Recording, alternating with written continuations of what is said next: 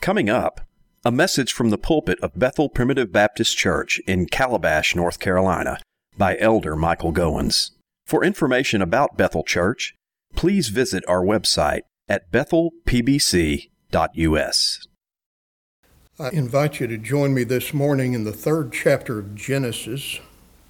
I want to read verses 22 to 24 as we think together for a few moments about the theme of biblical marriage. And we're going to talk about restoring the marital garden, God being our helper this morning. Genesis 3:22 is a passage no doubt that you're familiar with. The Lord God said, "Behold, the man is become as one of us to know good and evil.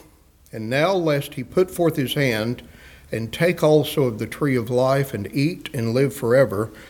Therefore the Lord God sent him forth from the Garden of Eden to till the ground from whence he was taken. So he drove out the man, and he placed at the east of the Garden of Eden cherubims and a flaming sword which turned every way to keep the way of the tree of life."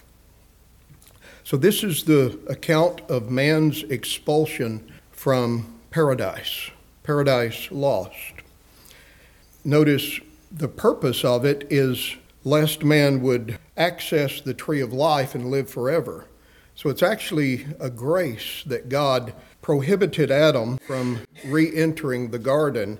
He expelled them from the garden and placed an angel, a cherubim, at the entrance with a flaming sword which turned every which way to block their access to the tree of life. Man has been expelled from the garden. Now, when we think of a subject like this, biblical marriage, I know in a mixed congregation like this, we have people at different points in their personal experience. There may be some who aspire to marriage, some who are engaged, some who are newlywed, some whose marriage is struggling, others who have experienced fractures in their marriage relationships, some who have lost their marriage partner to death. And there may be some who, like the Apostle Paul, are called to singleness. And the treatment of a subject like this, somebody might say, does not apply to me, or perhaps it is uncomfortable to some this morning. Yet I believe that this is a very important and vital subject for the day in which we live, primarily because this is a subject that's under deliberate attack in our modern world. We have witnessed over the past couple of decades a moral revolution in our country, no doubt masterminded by intellectuals and social engineers, designed to deconstruct God's creation ordinances, his original pattern in terms of gender, sexuality, and marriage. These are issues that comprise the very foundation of morality and social order in civilization. And this long war against God's created order has given way to a kind of moral confusion and insanity in our day that Romans chapter 1 describes as a reprobate mind. Notice the moral judgment, reprobate, that's a moral judgment. And the mind, so it's a moral insanity that seems so pervasive in our day. In fact, you can't watch the news, you can't look at social media, you can't be exposed to any degree with culture at large today without being brought face to face with some of these perversions of the way God planned his world to operate. And I think this is the reason that it's so critical in our day that you and I, whether we're married or not, it's important that we be firmly grounded in what the Bible has to say on these important subjects. Now, you might say, what does the passage that you quoted this morning in Genesis 3, man's expulsion from the garden, have to do with the marital union? You may remember a year ago last week, Easter of 2022, I delivered a message called Christ the Gardener, in which I used a passage in the resurrection narratives of the New Testament in which Mary perceived him to be the gardener. And I talked about the fact that Christ was crucified on this place of a skull, Golgotha, which was really a very barren place, but John's gospel tells us that next to the place where he was crucified, there was a garden and a tomb there, a garden tomb, where Jesus was interred. And we drew some parallels between Mary's perception of Christ as the gardener with the spiritual story of man as God made him and placed him in the Garden of Eden. But that paradise was lost, and the point that I made was that Jesus Christ, in a very real sense, is the gardener. And he can recreate happiness and peace, the kind that you find in a garden, in the wilderness of this world. Have you ever been to a very barren wasteland, perhaps a wilderness or a desert, and you found that somebody had taken a little plot of ground and they had cultivated a beautiful garden in the midst of the desert? And there is a sense in which that is what our lives are intended to be as Christians in this unfriendly and barren wasteland called the world. You and I, may I say, are intended to continue to live in peace and harmony with fulfillment and enjoyment and happiness, and it's possible through Jesus Christ. So the point is that the blissful state of man as God made him has been lost, and man has been expelled from the garden, but through Jesus Christ, you and I may return to the garden. Now let's look at this garden motif in Genesis 2. We took our text in Genesis 3. If you go back to the previous chapter, Genesis 2, verse 8, we read, "And the Lord God planted a garden eastward in Eden." Now, Eden's a territory, but God planted a garden in the east part of the place called Eden, and there he put the man whom he had formed. It goes on to talk in Genesis 2 about the fact that a river went out of Eden to water the garden. So from the provincial territory known as Eden, God builds a garden, places the man in it, and a river goes out, which has 4 heads, he says, and it waters the garden.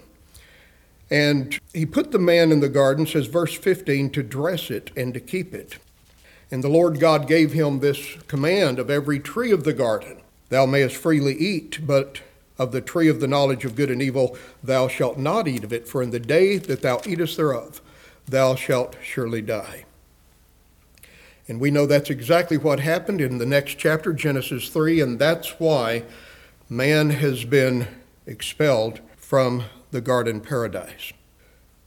But I suggest this morning, my beloved, that though the original paradise is now inaccessible, that is, the marriage union that God originally created has been complicated by sin.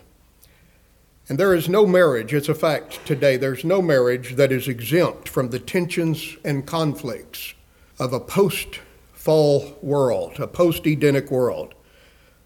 Somebody says the best any marriage can hope for since the fall is either to be a barren wasteland or to be a battlefield at worst. Yet I suggest the Bible affirms that marriage can still be a lovely and a fragrant garden. And a passage that carries that garden motif that is interesting to me is in the 128th Psalm. Would you listen to this for just a moment as he talks about the family? And he says, when the husband and the father of the family is a God-fearing person and walks in God's ways, his family, his home life will be like a garden. Listen to this. "Blessed is every one that feareth the Lord, that walketh in his ways. For thou shalt eat the labor of thine hands, happy shalt thou be, and it shall be well with thee. Thy wife shall be as a fruitful vine by the sides of thine house, thy children like olive plants round about thy table.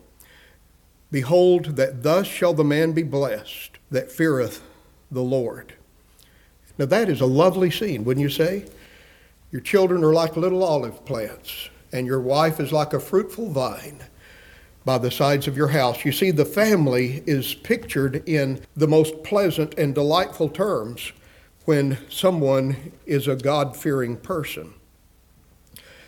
Now, perhaps you're here this morning, you say, how, Brother Mike? How is it possible to restore?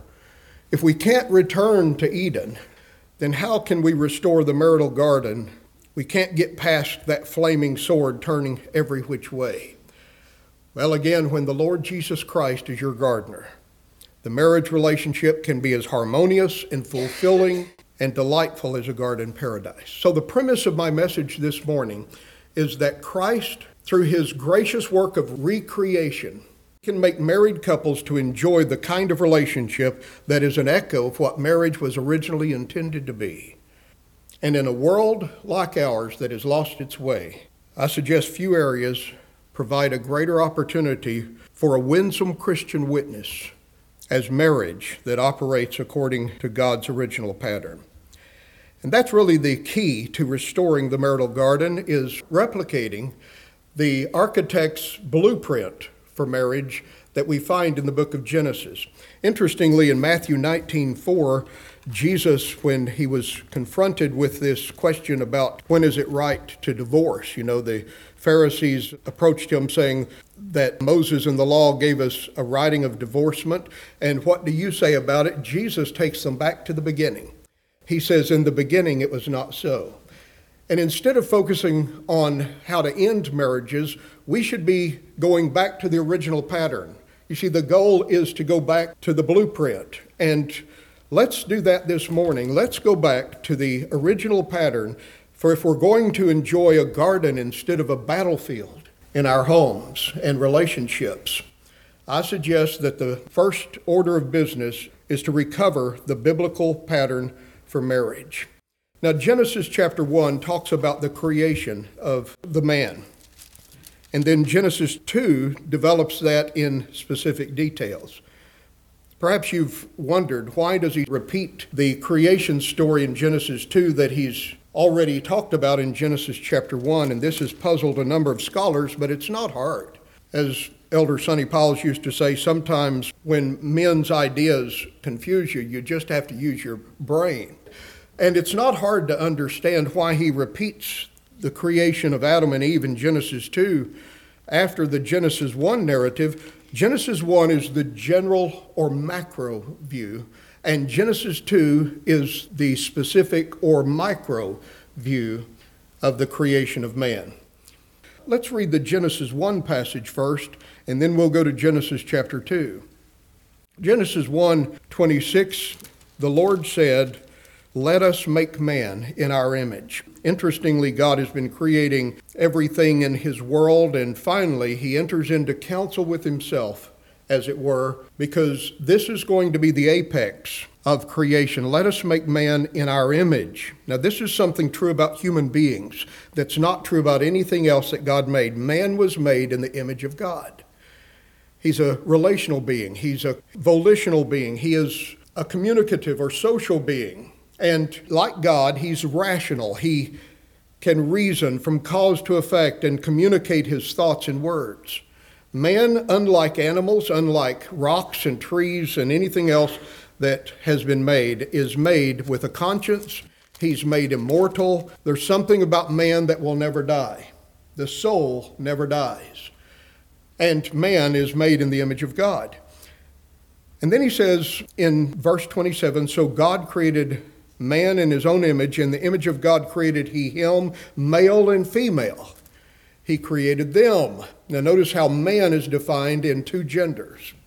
Male and female, he created them. So God made man, and man has both a masculine and a feminine dimension. The feminine is expressed in the female, the masculine is expressed in the male.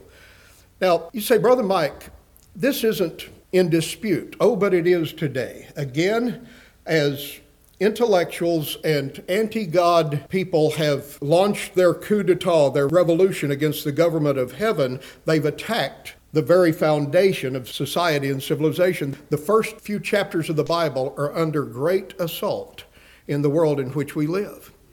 So notice God made men and he made women. He made males and females, two genders. There are hundreds of genders. It's not open for interpretation. And there's a difference between the sexes, but there's a harmony of differences. That is, they are made to complement each other. They are made to go together. The man and the woman, God made them male and female. And then he saw that everything that he had made was very good. Now, Genesis 2 takes this general story and it focuses in on the details. And it says, beginning in the 18th verse, I want you to notice this now. And the Lord God said, "It is not good for the man to be alone. I will make him an help, meet for him. And out of the ground the Lord God formed every beast of the field and every fowl of the air." You say, I thought he had already done that in Genesis 1. Indeed he had. He's just giving us the micro story, the specific details here. Out of the ground the Lord God formed every beast of the field. Notice that the animals come from the earth that God had created, and every fowl of the air, and he brought them unto Adam to see what he would call them. And whatsoever Adam called every living creature, that was the name thereof. So here's the first scientific discipline mentioned in the Bible, and it's the science of taxonomy, in which he names the living creatures. And I don't know how he chose the names. I don't know how he came up with elephant. I don't know how he came up with cattle. I don't know how he came up with deer and antelope and frogs and cats and dogs. I don't know how he came up with all of these animals, but I know that whatever he called it, that was the name thereof. Notice how God has given him freedom. Adam has the authority to name the animals, and God doesn't say, well, just a minute, I think a better name would be this. God has entrusted him with this kind of freedom. And it says that Adam gave names to all the cattle and to the fowl of the air and to every beast of the field. But for Adam, there was not found an help meet for him. Now, as these animals are paraded by Adam, here's Mother Possum and Papa Possum. And here is Mother Chimpanzee and Father Chimpanzee. He sees that everyone that he names, every one of these animals has a partner, a complement, except for him. And I'm sure that Adam felt a certain kinship to these animals. I mean, there was not the tension between man and animal then that there is after the fall. He was able to get along with them. And by the way, that tension, that conflict, that fear between men and animals that happened after the fall, God took it away. He overruled it in Noah's case. Remember when the animals came by 2 and 2 to the ark? So God is able to overrule that. He's the creator. But anyway, these animals were not afraid of Adam, and he wasn't afraid of them. So he names the lion, he names the tiger, he names the bear. But he notices that they have a complement. They have some help for them. But for Adam, it says, there was not found a helper that was meet or fit for him. And I want you to notice what happened. And God caused a deep sleep to fall upon Adam, and he slept.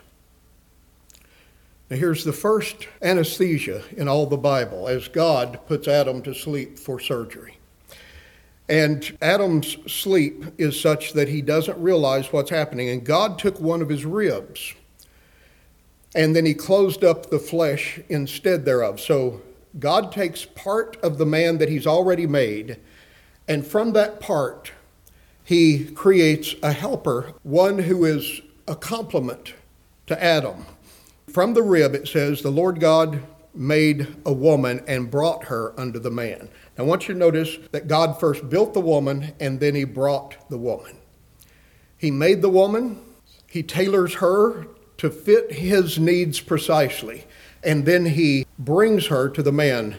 And may I suggest that what we have here is the first wedding service, the first wedding ceremony. What takes place in a wedding is a kind of reenactment of the first marriage service that we read about in the Bible. Now you see, God is the inventor. He's the author of marriage. This isn't man's idea. Man didn't come up with it as something that would serve his purposes for convenience sake, but this is God's institution. And God is the one who performed the first ceremony. And like the father who gives away the bride, so God makes a woman and brings her in his providence to the man.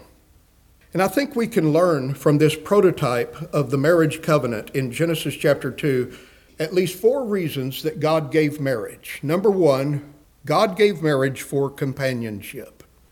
You see that in verse 18 when God said, "It is not good that the man should be alone." Now, interestingly, God has said over and again in the creation narrative that it was good. He made the land, he made the flowers, he made the trees, and it was good. And it was good, and it was good. But there's one thing that's not good, and it's this, that everyone has a complement, and everything that God has made has, if you please, an answer. There's a pairing, except for Adam. And the one thing that God said is not good is it is not good that man should be alone. And I suggest that the first reason that God gave marriage is to solve the problem of loneliness. If you look at verses 19 and 20, it says, "Out of the ground the Lord God formed every beast of the field, and he brought them to Adam to see what he would call them." So as these pairs are paraded by Adam, these animal pairs, Adam evidently begins to feel very much alone, and God notices that he doesn't have what the animal kingdom has, a complement, a companion. So God performs this operation on Adam. He puts him to sleep. And the purpose of marriage then is to solve the problem of loneliness. Now, there are a lot of lonely people in this world, and I'm sure most everyone here has felt the pain of loneliness at one time or another. But God gave Adam a companion. Now, there are people who believe that the purpose of marriage is primarily procreation, to have children. I think that's the Roman Catholic position, that the only reason for marriage, that it's a choice of a second rate. You know, if you really want to serve God, the best way to serve God is through a life of celibacy. You know, that's what God has called us to, is to a life of being a nun or a monk or a priest, living in seclusion and just devoting yourself to the Lord. But marriage is second best for those who are not ultimately spiritual. I suggest for your consideration, my friends, that marriage is God's best for his creatures. Marriage is not a second-rate blessing, but it is what God originally gave to the man that he had made upon this earth. Now, I know that there are exceptions to the rule, but what a blessing it is to have a companion, to have a friend. And by the way, marriage is not primarily for the sake of procreation, and neither is it even designed primarily for romantic love. Interestingly, people in ancient cultures did not get married because they had fallen in love. They fell in love in many respects because they'd been married. I was studying recently about Martin Luther in the 16th century. You know, Martin Luther was the German reformer that nailed his 95 Theses to the door of Castle Church in Wittenberg, Germany, and started the Protestant Reformation. Well, Luther married Catherine von Bora, who was a nun who had escaped from the nunnery and sought refuge in Wittenberg, and Luther eventually married her. Now, he tried to find other suitors for her and had actually chosen several, but she rejected them all. And he became a bit frustrated with her, and he said, "We need to find you a husband." She said, "I've found one. What about you, Dr. Luther?" And for the first time, he began to think. And he wrote to a friend and he said, "I'm not marrying her because I find her in the least bit attractive." I mean, that's a great romantic way to start a relationship. But he said, "I'm marrying her just to spite the devil and the Pope. The only reason I'm doing it is just to spite them." But you know, after being married for a while to her, Luther did fall for her. In fact, he was hopelessly in love with Katie. And they had a wonderful relationship together for many years.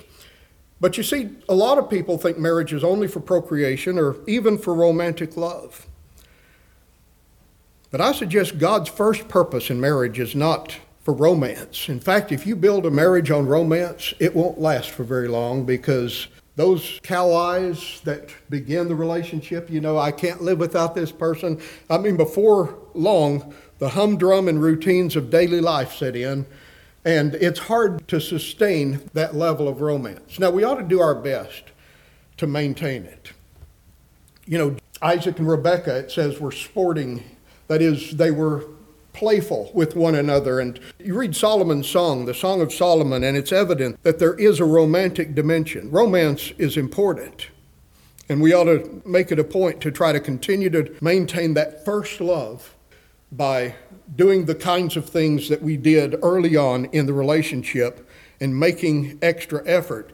But it doesn't take long between morning breath and a man in a bad mood, and before you know it, the beauty of the wedding service has given way to the routines of Monday through Saturday of real life in a real world. And the purpose of marriage primarily is not romantic love. I dare say there are few people who can sustain that kind of euphoria that you feel early on in a relationship over the long term. There are few people. Now, it'll come back. It'll come back if you're walking on a beach or watching a beautiful sunset or enjoying a nice romantic meal together on special occasions as you reflect back on the beginnings of your life together and how God has been so good to you. It will return. Those feelings will return. But may I say, feelings are like the tides. They come in and then they go out and they fluctuate. May I say, where there is a marriage that is built on best friendship, on companionship, when this person has become the one person that you know will be loyal to you, that you have somebody to accompany you on your journey, may I say that's the most basic need for mankind. And to be able to look at your partner and to say, we share something that no one else shares. We know each other with an intimacy that no one else knows. We have a history together that no one else can possibly understand. That, my friends, is what marriage was given to accomplish. I'm sure that you would agree with me that many relationships today operate at merely a superficial level, just on the surface. But the marriage relationship is meant to satisfy this desire within our hearts for deep intimacy, for deep fellowship. 1 Peter 3:7 talks about how husbands and wife should know each other, should dwell with each other according to knowledge. That is, get to know this person through and through. And where there is that kind of understanding and familiarity, the result is safety, or it should be, trust, mutual trust, understanding, and loyalty. Interestingly, there's an illustration of this kind of marital loyalty in the little book of Ruth. The story of Ruth and Boaz, which is one of the loveliest stories in all the Bible. Boaz was a good bit older than Ruth, but she is a destitute widow. And Boaz is watching her, and he makes overtures not with any ulterior motive, but with a genuine desire to sustain her, to help her. He feels compassion and sympathy for her, so he gives her extra. He tells his harvesters to lay up some handfuls of purpose for her. He allows her to glean in his fields, and he gives her the extra handfuls of purpose. And one of the things that he admires about her is that she's loyal. This Moabitess damsel is loyal to her mother-in-law, Naomi. She's come from her homeland. She's in a foreign country. She's with people that she's never known, that she's not kin to. But he watches her loyalty and dependability. And by the way, the word in the book of Ruth that occurs over and again is the word loving kindness. The Hebrew word is hesed, which means loyal love. Love that is loyal to a fault. And that, my friend, is a solid foundation for marriage. So God gave marriage for the sake of companionship. Secondly, God gave marriage for personal fulfillment. Notice in Genesis 2:23, it says, Adam said, when God brought Eve to him, this is now bone of my bone and flesh of my flesh. And I want you to notice, these are Adam's first recorded words. And I read them for many, many years and never noticed the word now. This is now bone of my bone and flesh of my flesh. And the word now literally means at last. Now, I don't know how long Adam has existed without Eve. Maybe this is the same day that God has created him, and he's named all of the animals. And it may be the very same day, or it could be that he's been around alone without companionship for a few days or maybe even a week or so. I don't know. But it hadn't been very long. I think we would agree with that this is early on in the creation story. But yet Adam says, at last, this is now bone of my bone and flesh of my flesh. And what he means by that is that he's been naming the animals, but these animals, he's realized, are not designed to bring him fulfillment. He might have thought, well, I think just my dog and I could live together. I could find fulfillment in a dog. But he realizes that the dog will not communicate. You know, he can talk to the dog, but the dog doesn't talk back. And there's something that just doesn't fit his needs in the animal kingdom. But now Adam, when he wakes up from this surgery that God has performed on him, he says, at last, now, this is now bone of my bone and flesh of my flesh. You see, these animals are not designed to bring him fulfillment, but suddenly when he awakes and sees the woman, he begins to sing in true Etta James fashion, at last, my love has come along. My lonely days are over, and life is like a song. Indeed, my friends, this is the ultimate psychological fulfillment as he sees her and he basically says, wow, this is what I've been waiting for. I suggest, my friends, that there's even an aesthetic kind of fulfillment and delight in marriage as we see it in verse 25, and they were both naked, the man and his wife, and were not ashamed. He's met his complement, his other half, the one who fills him and completes him. Now, I hope you brethren wouldn't be upset if I were to say this morning that the fact is you're only half you, and I'm only half me without a complement. But God has built this woman and then brought her to the man, and she is so tailored to his needs that all of his desires and needs are met in her. And then I want you to notice not only is marriage for companionship and personal fulfillment, and there is a fulfillment or enjoyment that comes in marriage, and it's not wrong at all, but I want you to notice marriage is given by God for support and assistance. Verse 18, I will make a helper, he says, meet for him. Now that word meet means suited for, fitted to, a complement of. What Adam is saying when he looks at Eve is, this is bone of my bone and flesh of my flesh. That is, we match. She's exactly what I need. And he says she shall be called woman because she's taken out of the man. That is, she's part of me. And God has given her to me because I can't do it alone. I can't make it on my own. I need a helper.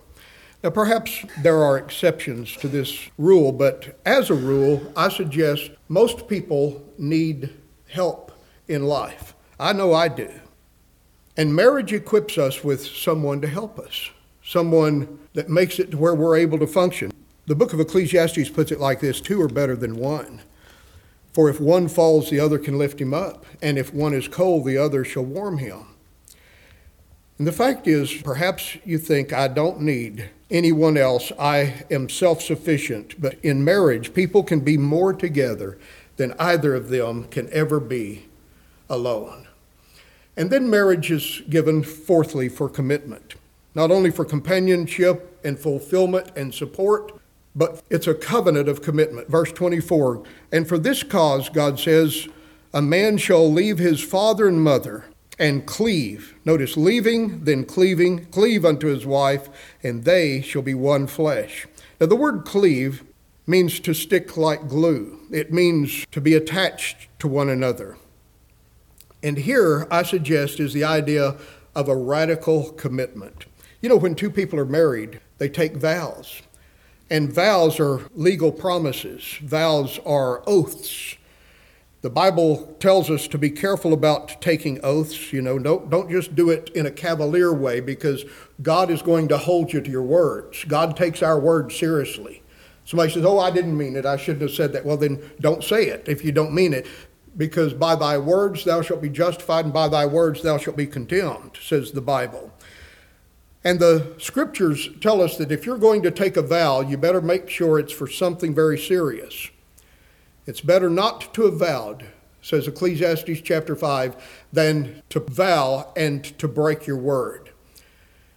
God does not look kindly on perjury or dishonesty. Therefore, when we take a vow, we're saying this is a radical commitment. You know, in a marriage service, the preacher or the JP usually says something like this: we're here before God and these witnesses. In other words, other people are listening to you make this radical commitment, but God is also listening. And when you take a vow, you're saying, I can't promise you the world, but I'm giving you myself. I give myself away. And it's a radical commitment. And that is expressed in a one-flesh union. From that point forward, God sees the married couple not as two separate entities going in their own direction, but as one flesh. And the secret to finding fulfillment in the marriage relationship is to make that one flesh union a very practical thing in the way that you live, the way you think, the way you approach daily life. Now, I think you would agree with me that people today are very self-absorbed and self-obsessed and often unwilling to make a radical commitment to another person. Self-concern and self-focus, which is the religion of our day, the me religion. I'm going to do it my way. I've got to be myself. I've got to realize my own potential. That's the very opposite of this commitment to give myself away for another person that is so essential in marriage. Now, you look at these 4 reasons that God gave marriage: companionship, personal fulfillment, mutual support, and radical commitment. And may I say that if a marriage is going to function properly, it's got to conform to this biblical pattern. Anything contrary to that, and that's where the world has gone so wrong, is they've tried to redefine it. They've said, no, we're not going to be committed. We're going to have a marriage of convenience, an open marriage. You do your thing, I'll do mine. And my friends, that won't ever work. Only God's way will work. He made the game. He made the rules, and compliance with His laws is what is necessary in order for a marriage not only to survive, but to sing, for it to be a garden, if you please. You say, Brother Mike, my marriage has been a battleground. Well, I understand. You put 2 sinners under the same roof, you've got an explosive force more powerful than TNT. But the way to get away from the battlefield and back to the garden, my friends, is to go back to the original pattern that God gave for marriage in Genesis chapter 2. Now, with this biblical vision of marriage in view, let's go to the 5th chapter of Ephesians in the New Testament. And in Ephesians 5, we have perhaps the premier New Testament passage on a Christian marriage. Now, marriage was not originally a Christian institution. We don't marry people in the name of the Father and of the Son and of the Holy Ghost. It's not an ordinance of the church. Marriage is a creation ordinance, not a redemptive ordinance. But Ephesians chapter 5 indicates that only a Christian marriage, that is, a marriage that's built on each party's relationship to the Lord Jesus Christ. You see, a marriage where there are 3 involved in the marriage: the husband, the wife, and the Lord Jesus Christ. And as the husband stays in touch with the Lord Jesus Christ, and as the wife stays in touch with the Lord Jesus Christ, it's possible for the husband and wife to live together in peace and harmony. Here's the secret to the marital garden, to a marital paradise, if you please, that's more akin to the garden than it is to a battleground. Ephesians 5 indicates that it's only a Christian marriage that has been recreated by God's grace in Christ, that is truly capable of recovering the garden paradise that our first parents enjoyed. And before you look at the passage that we usually look at, Ephesians 5:25, husbands, love your wives, and so forth, go back to the first verse in Ephesians chapter 5, the context here, where we hear the apostle say, be ye therefore followers of God as dear children. And the word followers means imitators or images of God. And obviously, there's an echo from the Garden of Eden in that language. Man was made to be God's image bearer, the apex, the glory of His created order. And now he says to the Christians at Ephesus, I want you to be images of God as dear children, just like a child is the spitting image of its parent. Just as you can look at the child and see the father in the son. So, my friends, you and I are to be images of God in this sense by walking in love, he says, as Christ also hath loved us. What Paul is saying here is Christ is restoring you to the way things originally were in respect to marital harmony, purity, and enjoyment. And like Christ, we should walk in love, as Christ loved us and gave himself for us, an offering and a sacrifice. This is advice that is critical to a solid marriage. Now I want you to notice the contrast in the next verse, Ephesians 5:3, between walking in love and sexual immorality. To walk in love means that fornication and all uncleanness or covetousness, let it not be once named among you as becometh saints. And then you move on down in the chapter and we learn that this love that should characterize our hearts as followers of Jesus Christ, as Christian people, should manifest itself in the marriage relationship in terms of mutual submission. Verse 21, submitting yourselves one to another in the fear of God. Now notice that's a mutual kind of submission, submitting yourselves to one another. In the marriage relationship, submission or deference, deferring to the other person, is crucial. Sister Lori says, Michael, could you help me? Could you carry the garbage out? What if I say, no, that's not my job? I'm sorry, I'm right in the middle of my favorite television show or the game that I was watching. What if I don't take it on the chin, swallow my pride, and say, yes, ma'am, I'll defer to you? You say, well, she doesn't have any right to ask me to do something. I'm my own person. You see, if two people are going to live together, they've got to learn to give, to defer, to submit to the other person, to be willing to help. Now, if she were to say, would you do the dishes? I'd have to say, no, that's not a man's. No, I wouldn't either. Love demands that I submit to her as well as her submitting to me. Then he goes on in the next verse and he says, this love manifests itself not only in mutual deference, but in the wife's willingness in an official capacity to follow her husband and respect him. Wives, submit yourselves unto your own husbands as unto the Lord. And then verse 33 says, let the wife see that she reverence or respect her husband. By the way, if you're thinking about marriage, I would encourage you ladies here today to ask yourself the question, is this someone that I respect? Now, I know he's not perfect, but does he have some features that you admire and respect, some things about him that you truly respect? Is this someone that I respect and someone that I could see myself helping as we move forward in life, on the journey of life? Someone that I'm willing to follow. Because the most crucial thing for the wife, as far as God is concerned, is to be willing to help, not to take the lead, but to be willing to follow him, to help him, to be his teammate in life. Love manifests itself in that attitude. And then from the husband's perspective, you say, well, that's awfully hard. The poor wife, she's got a lot on her if that's what's required of her. I'll tell you, my friends, in my opinion, the husband's responsibility is even more demanding because he's called to see Christ's sacrifice on the cross as the incentive for and the model of his love for his wife. He says, husbands, love your wives as Christ loved the church. And I have to tell you, I don't know that any of us have ever gotten that perfectly right. Love my wife just as Christ loved the church. I've got a long ways to go. And I'm sure if you're honest with yourself and honest before God this morning, my friends, you would say, I do as well, if you're a man in a marriage relationship. I want you to notice the tenderness of the words nourish and cherish in verse 29. Let the husband nourish and cherish his wife as he nourisheth and cherisheth his own body. In other words, there's to be, in a very practical sense, a tenderness and a self-sacrifice. Now, perhaps you're a man here today and you say, Brother Mike, I'd sacrifice for my wife. I'd die for her. My question is, will you live for her? You heard the story about the man that was bragging to his wife. He said, honey, I love you so much, I'd die for you. I'd throw myself in front of a train to save you. I'd step in between you and a speeding bullet in order to spare you. I'd die for you.